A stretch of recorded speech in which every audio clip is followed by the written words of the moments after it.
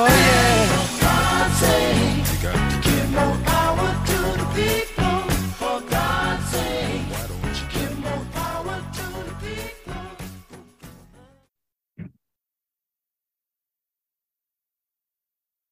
Hello, Metro Augusta. This is Janice Allen Jackson welcoming you to the November 2nd edition of Local Matters, a show designed to make you a more confident voter and a more engaged citizen. Today's show is brought to you as a service of my consulting firm, and that is Janice Allen Jackson and Associates, where we proudly provide services to local government and nonprofit organizations. Throughout this election season, we have brought in candidates for many of the offices on your ballots. You can find those episodes on my website, janiceallenjackson.weebly.com, where there is a Local Matters tab. Or if you are on Facebook, please go to and follow the Local Matters Podcast of Georgia Facebook page. Once there, you can listen to the audio and you can share those episodes with others. And of course, for those of you who are familiar with podcasts, you can go to Apple Podcasts, SoundCloud, or Spotify to find any episode of Local Matters. Today is the last episode before Election Day. If you have not voted already, please make your plan to vote. That plan should include the following. First, check the My Voter page system at the Georgia Secretary of State's website. You can confirm where you vote, which districts you live in for all offices on your ballot, and you can view a sample ballot to see which candidates you will have to choose from during this election. And of course, you can also get that information from the white card. If you received it in the mail and you kept it, you know where it is. You can check that card as well to give you that information. Please realize that early voting will end on this Friday, November 4th. The polls will not be open this weekend. So after this Friday, you only have one day left, and that is Tuesday, November 8th. Next, decide when you're going to vote and who you plan to vote for in advance, if at all possible. I know everybody's busy and short on time, but please try to give this at least as much thought as you do when you're planning a family trip or you're thinking about what restaurant you want to eat at this today or this evening. I know in my case, I like to vote on Election Day, so I'm planning to vote on the morning of Tuesday, November 8th at the Eastview Community Center. I also plan to review the sample ballot in advance and do a little research on those candidates, especially the ones that have not been on our program. If you need to go back and get familiar with some of these folks, you missed an episode of Local Matters, you can go to either my website or the Facebook page and listen to those episodes that you've missed so that you can learn something about those folks who are going to be on your ballot. Also, as you may recall, there was a candidate forum by an organization called Partnership for the People. And that candidate forum included candidates for the offices of tax commissioner and school board races. That forum, the video is still on the Local Matters Facebook page. So you can go there and listen to that as well, so that you can get a feel for who these people are who are seeking your support. Also on a statewide level, there have been numerous debates. Please just search online to find one of those debates so you can get a feel for what these various candidates stand for and make it your goal to learn a little something about everybody who is going to be on your ballot. Finally, if you need a ride to the polls, please call the Greater Augustus Interfaith Coalition at 706-707-9500. They are providing free transportation to the polls to anyone in Richmond County, Burke, Jenkins, Jefferson, Hancock, and McDuffie counties. Again, that phone number to call to reserve a ride to the polls is 706-707-9500. Today, we have two candidates for statewide office. They are Alisha Thomas Searcy, a Democrat who is running for state school superintendent, and Ted Metz, a Libertarian who is running for Secretary of State. You will note that there is a Libertarian candidate in all but two of the statewide races. So there will be three choices on your ballot for the majority of the statewide offices that you see.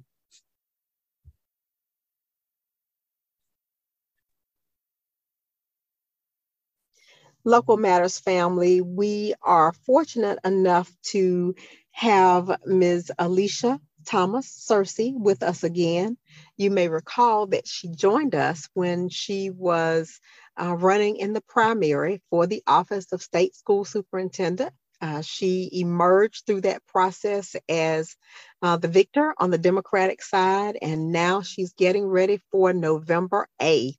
How are you doing today? I am absolutely wonderful and very happy to be back with you again and to say thank you to your listeners and to your family, those of you who showed up and showed out and voted for me in May. We won our primary in a four-way race with no runoff and won all 159 counties. So how could I be anything but excited and grateful? Wow, that is very remarkable to think that you could win every county in Georgia, because the counties are so diverse. Yes. That you would think that would be next to impossible to do. So congratulations on that. Thank you very much.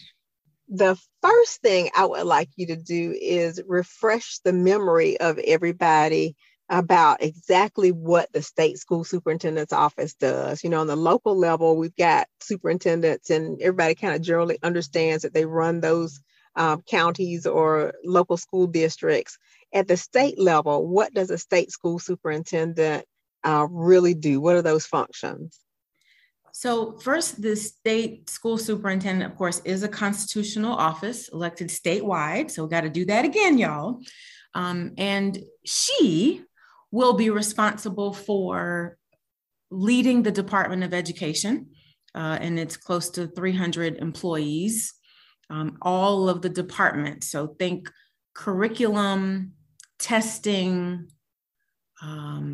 special education, federal programs such as Title I, II, III, and IV, all of those things that are administered at the state, federal, and local level. The Department of Education leads, administers, manages, and the state school superintendent leads the Department of Education. The state superintendent is also the ex officio member of the State Board of Education. Now, the State Board of Education, of course, is a group of individuals that are appointed by the governor. So there are 14 of them, since there are 14 congressional districts in the state. And those individuals are responsible for passing policies. The school districts across the state are responsible for implementing. So as you all may remember, I'm a former state legislator. So when I passed education-related laws as a state legislator, my next step was then to go to the Department of Education, work with the state superintendent and the State Board of Education to pass the rules or the policies that all the school districts would have to follow based on what that law says. And so the role of the state superintendent is extremely important because it's a policy job. That person is responsible for, of course, a good one would be responsible for working with the legislature, having a good relationship with the governor, working with that State Board of Education to make sure that as laws are being passed, they make sense. And that as they are passed, that they are giving guidance to those school districts so that they will implement them effectively. And then finally, I think one of the biggest pieces that, although is not in our state's constitution, is one of the most critical roles of the state superintendent, and that's to be the champion for public education in our state. And so that means a number of things: standing up for students, standing up for educators, making sure that parents have a voice and feel empowered in our education system, working with other stakeholders who care about public education and ultimately what our mission is as a state. And so it's a big job. And I believe that the state school superintendent should really be the leader, the visionary of all things public education in Georgia. Okay, and as you talk about policy, thank you very much for that comprehensive explanation. As you think about policy, the first thing that clicked in my head was the number of students, frankly, many times students of color, who feel like the policies that are in place put them at a disadvantage. How is it that, if elected, you would use this office to improve the quality of life for Georgians in general, and then also students of color? Sure. And I pause, just, I like to be thoughtful about my responses. I think you raised such an important question about students of color. And I would add to that, there are other students, right? When we think about students in rural areas, there are a number of demographics, if you will, of students who I think have been left behind for a number of reasons. So one of the things that I want to do first is establish the Office of Equity. And in that office, that team will be responsible for looking at the practices of school districts in terms of facilities, in terms of resources and how they are distributed across their district, looking at the quality of teachers, the quality of their leaders, what kinds of programs they have access to. Because if you think about it, who leads your district and perhaps your zip code is a stronger determinant of the quality of education that you're going to get. And that should be unacceptable in our state. And so specifically, in addition to having that Office of Equity, I think working to make sure that we have a curriculum, whether it's English language arts, math, social studies, science, even some of our more elective courses that are reflective of the students that we serve. More than 53% of Georgia's students in our public schools are Black and brown, but I don't think our curriculum reflects that. It does not embrace who they are, their contributions as communities to Georgia and to this world. And so I think looking at curriculum is important, making sure that resources are distributed in a way that meets the needs of students and not specifically school districts, or again, what part of town they live in, but really looking at individual students. So some of that means revamping our funding formula, which has not been updated since the 80s, as in 1980s. And so we've got some work to do to really rethink how we fund schools, how we fund education, specifically how we fund students. So it's that Office of Equity, it's looking at resources, it's curriculum, it's a number of things. And then the final thing I will say, I believe that when you do what's best for quote unquote, the least of these, and when I say the least of these, I'm speaking about those who have been left out or left behind, I believe that it will lift all boats. And so my job, of course, as state school superintendent, is to make sure that all of our kids are served. And certainly, sadly, those who have been left behind the most are those who are poor, who are students of color, and students who live in rural areas. And so we've got a lot of work to do to address all of those needs. And as you talk about those very daunting challenges, and we think about how difficult it is to run for a statewide office, what is it that led you to seek this office? So I served 12 years in the House of Representatives, and what a great honor that was, and did a lot of, I think, really important work and transformative in many ways, including in education. But the truth is, I hate politics. I ran unsuccessfully for state school superintendent in 2014, and it was a very bruising race for me because I find that, the higher you go in politics, the more ugly it gets. And so I spent the last 8 years of my life happily out of politics. I voted, and that was the extent of my involvement. But as a mom of 3 school-age children, I'm married to a retired state trooper, and together we have 3 children in our little blended family. When I look at what's happening with their education, thinking about what's happening with students across the state, certainly May 24th, which was the day of the primary, but also the day of the Uvalde shooting, something changed for me even then on May 25th, when my daughter came home from school and my husband and I sat with her at the kitchen table to talk about how she was feeling, because we have to talk to our kids when they are experiencing this trauma, even if not directly.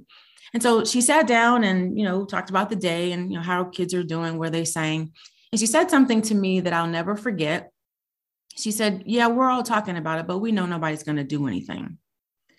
And that really hurt me to hear my child talk about how kids feel, that just nobody's going to do anything to keep them safe. And so my running for this seat is about my passion for education, passion for children. It is about wanting to change the life trajectory for children, because I know having a great education can do that. And I realized that my passion and desire and calling on my life is much greater than my dislike for politics. And so I'm running for state school superintendent because I need my 15-year-old to know that there is a state school superintendent who will do something to keep her safe in school, as well as my other 2 babies, as well as the 1.8 million students who go to our schools every single day. I want teachers to know that they don't have to keep being burnt out.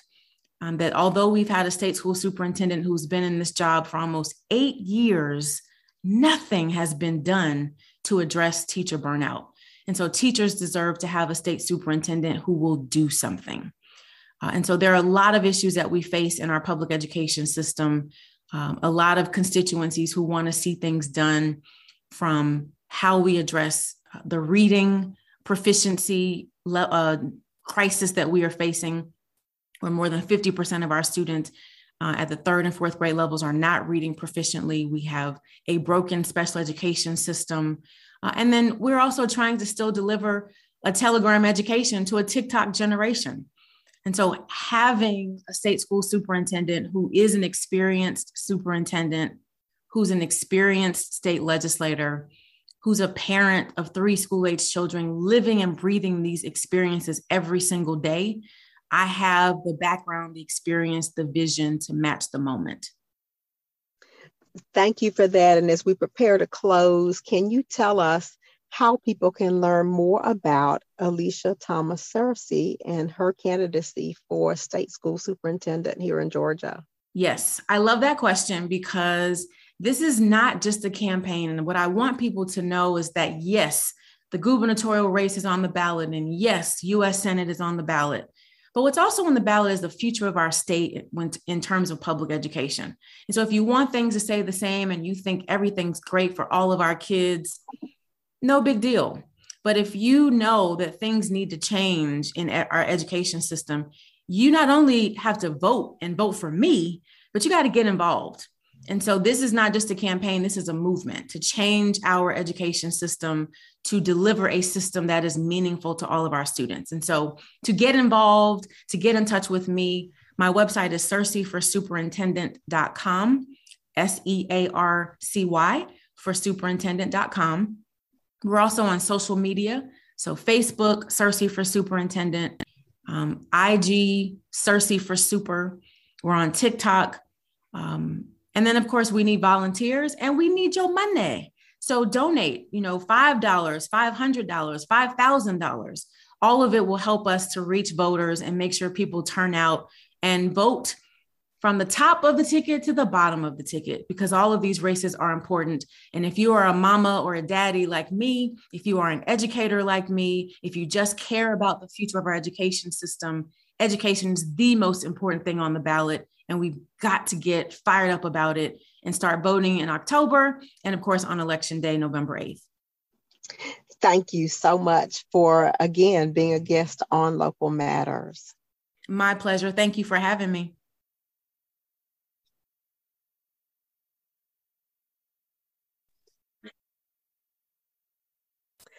Local Matters family, today we have one of the candidates who is running for the office of Georgia Secretary of State. He is running on the Libertarian ticket, and I will ask him to introduce himself to you. Hello, Atlanta and surrounding Georgians. My name is Ted Metz. I am running for the Secretary of State on the Libertarian Party ticket. That's my introduction. I am the least regrettable candidate for Secretary of State, and I'm sure we'll talk a little bit more about that in a minute. All right. And can you tell us just what is a libertarian? You know, everybody's familiar with Democrats and Republicans. Tell me a little bit more about the Libertarian Party and why you chose to run on that ticket. All right. The Libertarian Party was actually founded in 1972, pretty much for equal rights. They actually were some of the first party actually organized for the rights of the LGBTQ plus community. Essentially, the founders of the Libertarian Party looked at the other parties and said, nobody's really upholding the rule of law. Nobody's out for maintaining rule of law for the individual and individual rights. Both parties were in the 70s, all about Vietnam and feeding the military and industrial complex. So essentially, they were the first anti-war gay rights party ever founded. Now, why I was attracted to the Libertarian Party is basically because of personal freedom. The government does not have the authority to inject themselves into so many different aspects of everyone's lives. And it seems like the federal government is really taking over control of the planet. So the Libertarian Party is most aligned with my personal values of freedom, prosperity. Leave me alone. Don't tell me what to do, and don't take my stuff. We're anti-taxation, anti-government theft, and anti-government monopoly on the use of force. So the whole thing is about non-aggression, doing things with voluntarily and by consent. That's what the Libertarian's all about. Voluntary and consensual relationships with people and with government. Okay. And as you say this, you're running for an office with a ton of rules and regulations. Secretary of State, the legislature passes a bunch of laws and they change them, seems like frequently. And then it's the job of the Secretary of State to implement whatever it is that the legislature has approved. So as you think about that, how would you act if you are successful in winning this office? Tell me, what led you to run for it and how you would go about the job, knowing that there's so many rules and restrictions. It seems like lack of freedom associated with that role. All right. Well, let me start out by explaining the role of the Secretary of State is kind of like the yeoman or the secretary of any company that keeps the records of everything that the government does, from drawing new district maps to writing up legislation, to making sure that the legislation is actually published to the public, and some other functions. But on top of that, they are supposed to record the votes in an election. All they really do is enforce or comply with the law that the legislature passes. Both federal and state constitutions say that the voting and election laws shall be passed by the legislature. So unfortunately, our current Secretary of State sort of took a lot of things into his own hands and did things outside of the legislative process that did seem to have an effect on our elections. But if I am elected, when I'm elected as a Secretary of State, I'll make sure that our laws are upheld to maintain free, equal access to the ballot boxes, and making sure that our elections are fair, transparent, and auditable. We need to be able to look back at our elections forensically to make sure that the person that a voter voted for is actually the person that got the vote. It's a totally nonpartisan issue. It's about equality and fairness. Okay. And as you think about what led you to run, and then also some of your greatest accomplishments in your public life, what would you consider some of those to be? Well, let's answer why I'm running for this first and foremost. I actually started with a guy named Garland Favorito, who founded Voters Organized for Trusted Election Results in Georgia like 15 years ago. And for the last 10 years, I've been following him around, filming his presentations on all the problems with the electronic voting system, especially in that in the old system, there's no electronic record. Was the only thing we got, a database entry of somebody's vote that could be hacked and manipulated, and there's no paper trail. There is no way to actually forensically audit an election to see who actually won or who actually lost. So that's when I got in. It was 8 or 9 years ago, and I have been advocating for paper ballots, counted paper ballots by human people at the precinct level, so that we actually know that there's no electronics involved, so that nothing can be manipulated or changed in a database or hacked or anything like that. So that's why I'm running for this particular office. And I would say that one of my greatest accomplishments of public life, I think, are two. First and foremost, I have encouraged so many people to actually start showing up at committee hearings, at local government hearings, at school board hearings. And I see people all the time who said, I wouldn't be here if I hadn't seen you do it first. So I think that's one of my greatest accomplishments, is getting other people to actually be involved in trying to get government to abide by what the people want, not what the campaign donors want from the legislators. My second greatest accomplishment since I've been running was during my gubernatorial campaign in 2018. One of my biggest campaign platforms was ending sovereign immunity, so that people could actually sue the state when the state did something wrong. That was passed as a bill, and it went into effect at the end of 2019. So those are two big things that I think I can claim credit for in my life. Okay, very good. And now, how would you use this office if elected to improve the quality of life for Georgians? There are several different things. One of the things, like I said, voting should be a nonpartisan issue. And one thing that we've been advocating for about 10 years, and we actually have a case before the Supreme Court to open ballot access to anybody that wants to run. Right now, in order to get on the ballot for almost any statewide or U.S. election, you have to petition and get 5% of the registered voters in that district for that position to sign a petition saying that you're okay to run. And the problem with that is, in most runs, like for U.S. Congress, it's 25 to 30,000 signatures, which is an impossible hurdle to get. And if you're independent or third party, you can't get on the ballot. So what we're stuck with is a two-party system who doesn't have to petition. They just say, I'm a Democrat or I'm a Republican, and they pay a fee and they get on the ballot.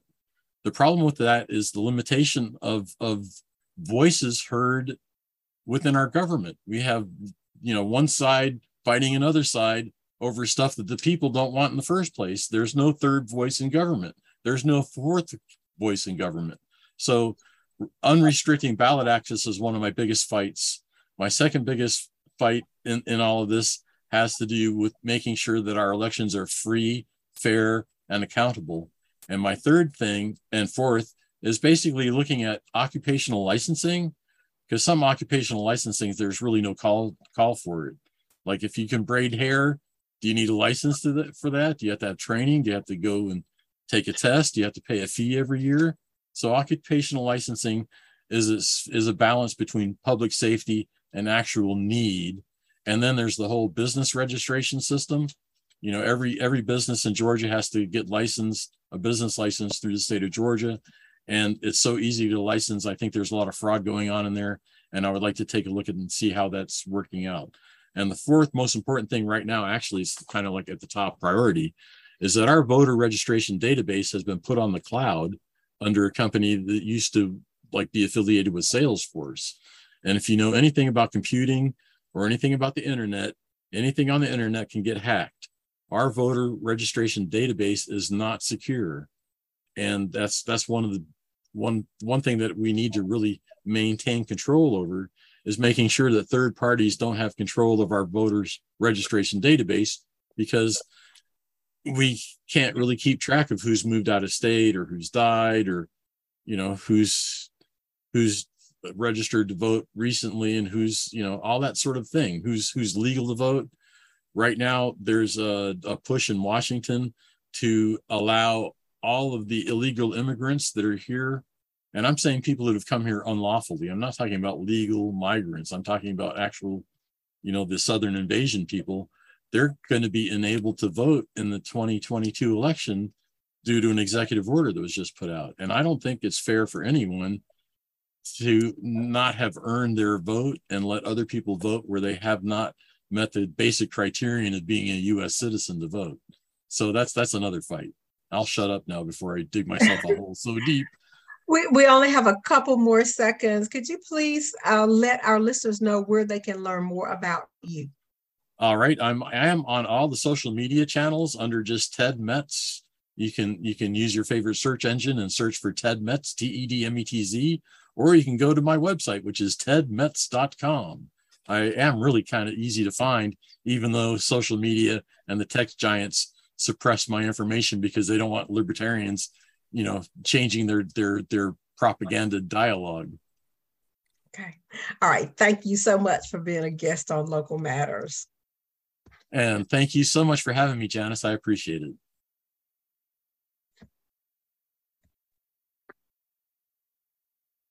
Local Matters family, get out, vote, and don't forget to take that photo ID with you. Blessings. I close with my favorite Bible verse from 2 Timothy chapter 1, verse 7. For God hath not given us the spirit of fear, but of power and of love and of a sound mind. This show is designed to contribute to each of those, giving you the power that comes with knowledge, demonstrating love for your local community, and offering you wisdom for decision-making so that you possess a sound mind when it comes to these topics. Please tune in next Wednesday at 1:30 p.m.